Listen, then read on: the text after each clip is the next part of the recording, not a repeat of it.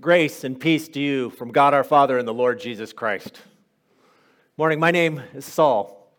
That's the name my parents gave me. But I also am often known by Paul, or Paulus. That's my Roman name. I lived in two worlds.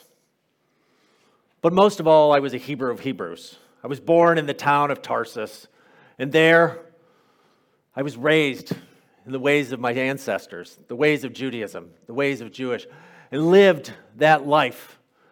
I lived in a town, Tarsus there, that was filled with all kinds of other influences and all kinds of other things going on. So I grew up in Tarsus, and there I lived in circumstances surrounded by all kinds of influences.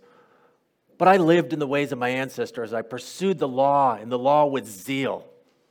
And that's how I grew up. I grew up wanting to please God in all that I did, in everything I did. And I was committed to that with everything that I had. I looked back on my ancestors, the tribe of Benjamin, the tribe that gave us the first king of my people, the one named Saul, whom I was named after. And as I grew, I entered into study under Gamaliel, one of the greatest rabbis of the time, and I learned from him, and I became passionate about pursuing the law. I eventually grew to become a Pharisee, one who studied the law, one who taught the law, one who helped others know and follow it. Now, Pharisees sometimes get a bad rap.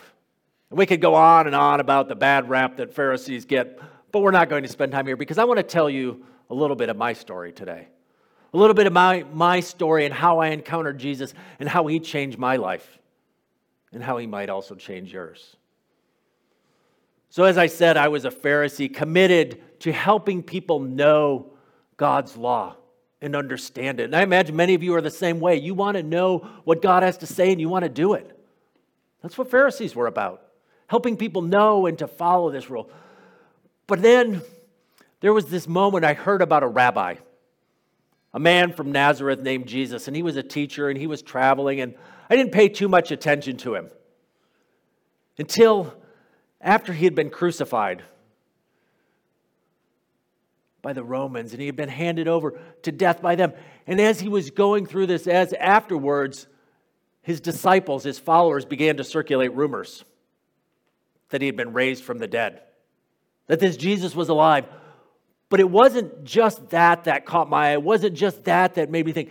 It was this thing they were saying that Jesus was the Messiah, the Christ, God's anointed one, that Jesus was God's saving king sent to save us. And I thought, that's blasphemy. A crucified Messiah?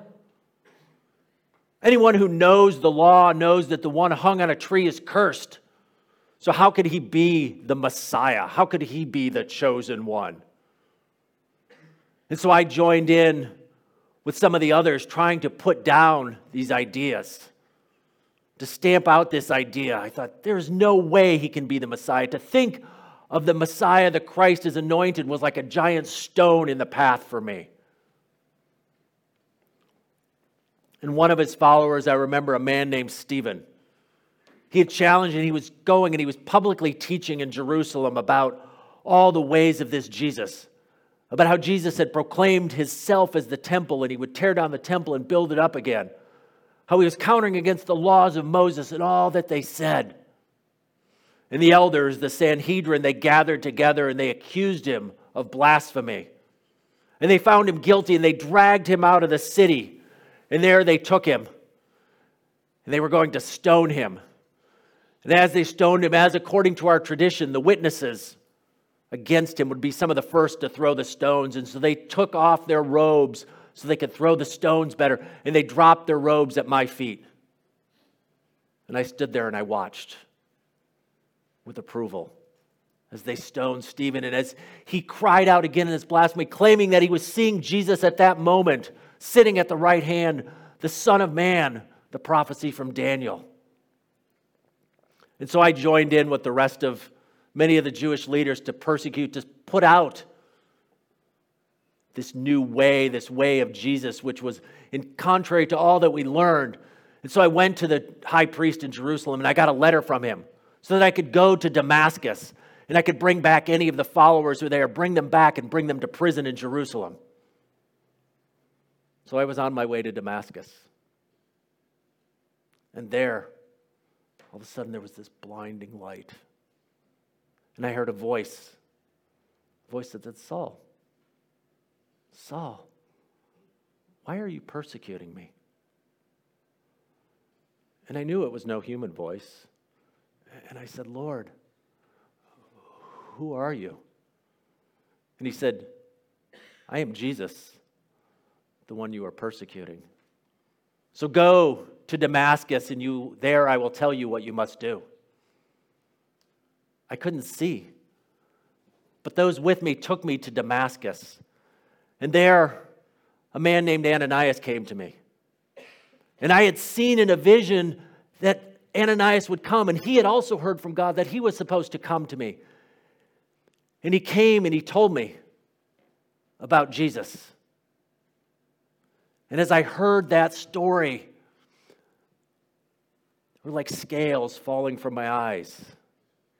And I began to see not only the physical world around me, but God's Holy Spirit came to me, and I began to see and to believe that Jesus is the saving King. That he's the Messiah, that he was the one God sent to rescue us all. And from that day, my life was changed. And changed in this amazing way, because God not only saved me and taught me about Jesus, but he looked at me and he called me and he said, you are going to be my apostle. The one I'm sending, my sent one, to go to all the world and proclaim this good news of Jesus.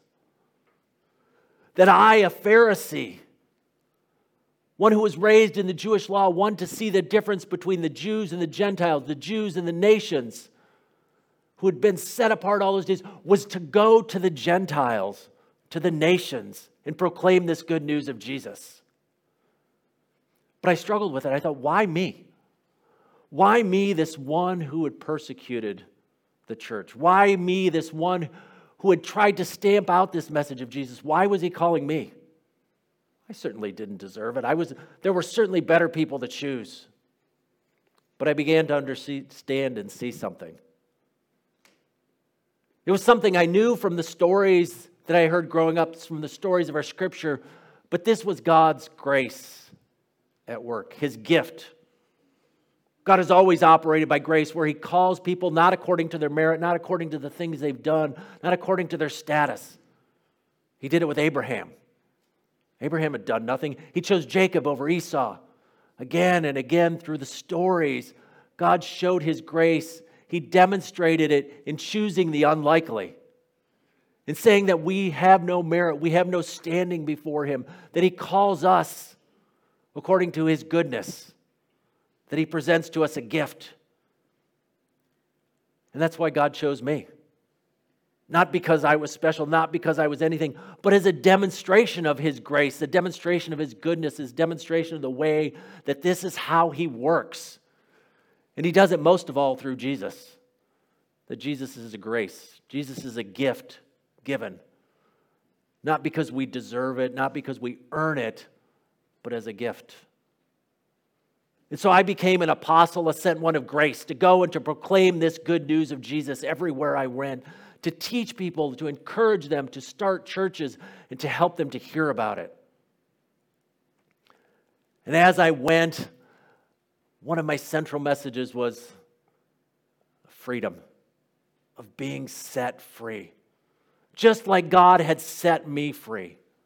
Set me free from all these things that were holding me down. I became the apostle of the heart, set free. And that's what I want to talk to you a little more about today, is this freedom that I found in Jesus, freedom that's available to all. First of all, I found a freedom from the law. You say, freedom from the law. I grew up teaching the law. I grew up and I knew the law was good, this word that God had given to his people that set the Jews apart from the Gentiles. But there was a problem, you see, because when this news went out about Jesus, that sometimes conflicts arose between people, between the Jews and the Gentiles, between these different groups of people. For example, there was the church in Rome. There were groups of people. There was Jews and Gentiles in Rome. And the Jews, they knew they were the heirs of the law. They were the ones who held on to this. And so they looked down on the Gentiles. They're like, we have the law. And the Gentiles looked at the Jews and thought, but We know we don't need the law. And so there was this fighting going on between them, but they failed to understand that all stood equal before Jesus, that all had fallen short, that the Jews, they could claim they had the law, but they didn't keep the law any more than the Gentiles did. And that's what I told the Romans when I wrote them a letter. I said to them, we're all fallen short. We've all failed to do what God has called us to do. We've all missed the mark. We've all sinned against God. We're all equal in that. And so we can be free from this division that comes between us about law. And there was certainly an irony in it that here I am, the Pharisee, the keeper of the law, saying the law doesn't make a difference anymore. But there was something more about being free from the law. Because the law were these rules that God had given us to keep us and help us do what God wanted us to do. But the problem with the law was good, but the problem with the law was it really doesn't help you do what's good. And maybe you know this feeling. Maybe you read your Bible and you see the stories, you hear what God calls us to do, the commandments. And you see the commandment, you see this call to love your neighbor. And you know it's a good law. And you want to do that law. But the rule doesn't help you do it. You can say it all you want, you can believe it. And that was the problem with the law. It was this desire we could maybe do it, but the law didn't help us do it. And so what I experienced in Jesus was freedom from trying to use the law, because Jesus gave us the Holy Spirit so that we could do what God has called us to do. Because what happens is sin twists the law and does this thing because I want to do that, and what happens, sin takes that law and it twists and turns it so that we no longer desire to do the good. It twists and turns it. And what happens is we're told something's bad, and the way what sin does is it takes and turns it and says, oh, that's bad, well, go ahead and you should do that. But Jesus sets us free from that. He gives us the Holy Spirit, and so we're not relying on the law anymore, but we're relying on the Spirit inside of us to live the life. And so I was set free from the law. But more than that, I was set free from the power of sin. Sometimes we think of sin as just the bad things we do. We just this long list of things, and we break these rules and we sin. But sin is also this power that holds us in slavery. I know I've experienced, maybe you've experienced, where there's something good you want to do. You know what's good, but you can't do it. Or maybe there's something you've been doing that you don't want to do, and you keep waking up and saying, I'm not going to do that. And then you go to bed at night and say, I did it. That's the power of sin. It's this thing that holds us in slavery, that keeps us doing what we don't want to do. But Jesus set us free because what happened was when he died on the cross, he became sin. He took the curse upon him. He died our death for us. He was our substitute. He stood in, and in him and in his death, the power of sin was broken. It's like when God set his people free from Egypt. That story we learned and I learned growing up, that God's people were slaves in Egypt, and then God came and rescued them and took them out of slavery in Egypt. He set them free. In the same way, Jesus brought us out of slavery into freedom. Now, sometimes we want to go back to Egypt. We go back there, but what God says, in Jesus, you're free from that. You don't have to go back there. It no longer has power over you. I was free from the law, and I was free from sin. But more than that, and most of all, what we celebrate today is I was free from the consequence of sin. I was free from death. Then when Jesus walked out of that tomb on that first Easter Sunday, he was proclaiming a new creation. He was proclaiming his victory over sin, the devil, and over death. And that he offered that same victory to all of us. That there's this mystery that God proclaims that we're united with him. He dies and we die with him. He's raised, we're raised with him. And I think of those words that Jesus spoke to me on that road to Damascus. When he said, Saul, Saul, why are you persecuting me? And I thought, well, I wasn't persecuting Jesus, I was persecuting his people. But it was a reminder that those who put their faith, those who put their trust in Jesus are joined with him. And in the same way, we're joined when we put our faith, when we put our trust, when we put our believing allegiance in Jesus, we're joined with him. We die with him and we're raised with him. And I needed that reminder, that freedom from the fear of death all through my ministry. That very first time when Ananias told me about Jesus and I started to proclaim the good news of Jesus in Damascus, crowds came to get me. And I had to escape the city. And after that, everywhere I went, I was beaten. I was stoned, shipwrecked, thrown in jail. Time and time again. But I had hope. I had hope because of Jesus. And I was no longer afraid of death. I no longer had any doubts because I knew that in Jesus I had life now and life eternal. And he offers that same hope to each and every one of us. You may not be facing beatings or shipwrecks or jail. But there's probably something in your life that's bringing fear and doubt. It may be fear of death, which in some sense is the thing with the source of all our fears.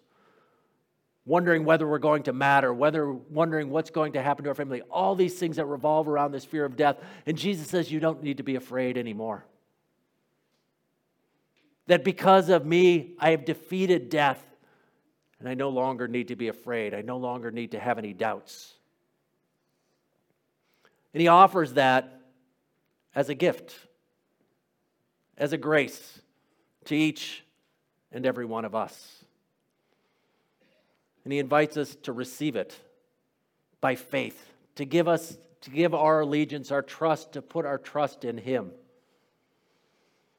And when we do that, then we can embrace that same hope, that same joy, to know and to be able to say, death, where's your sting? Grave, where is your victory? To look and to say that God's love will never leave us. And that's what God reminds us of in this victory of his, that nothing can separate us from the love of God. Not life, not death, not angels, not demons, not principalities, not powers, not the future, the past, not height nor depth. Nothing in all of creation can separate us from the love of God in Jesus Christ. And he offers that to us as a hope. I found freedom in Jesus. Freedom from all that had bound me. Freedom from the law, freedom from sin, and freedom from death. And he invites you, and I invite you, to experience that same freedom. To know that God has conquered all and is victor over all. And so, may you know that same hope, that same joy, that same peace this day. That death has no power over you. That death had no power over Jesus. And that you too can find freedom. Freedom from the law, freedom from sin, and freedom from death. By putting your trust, by putting your faith in Jesus. He offered it to me as a gift, as a grace. And he offers it to each one of you as a gift. Will you receive it this day? Receive this gift that God has given to you in Jesus. The freedom that he offers. Freedom from the law, freedom from sin, and freedom from death and all that it brings. God has given us victory in Jesus Christ. May we trust in it this day and believe in him. Amen.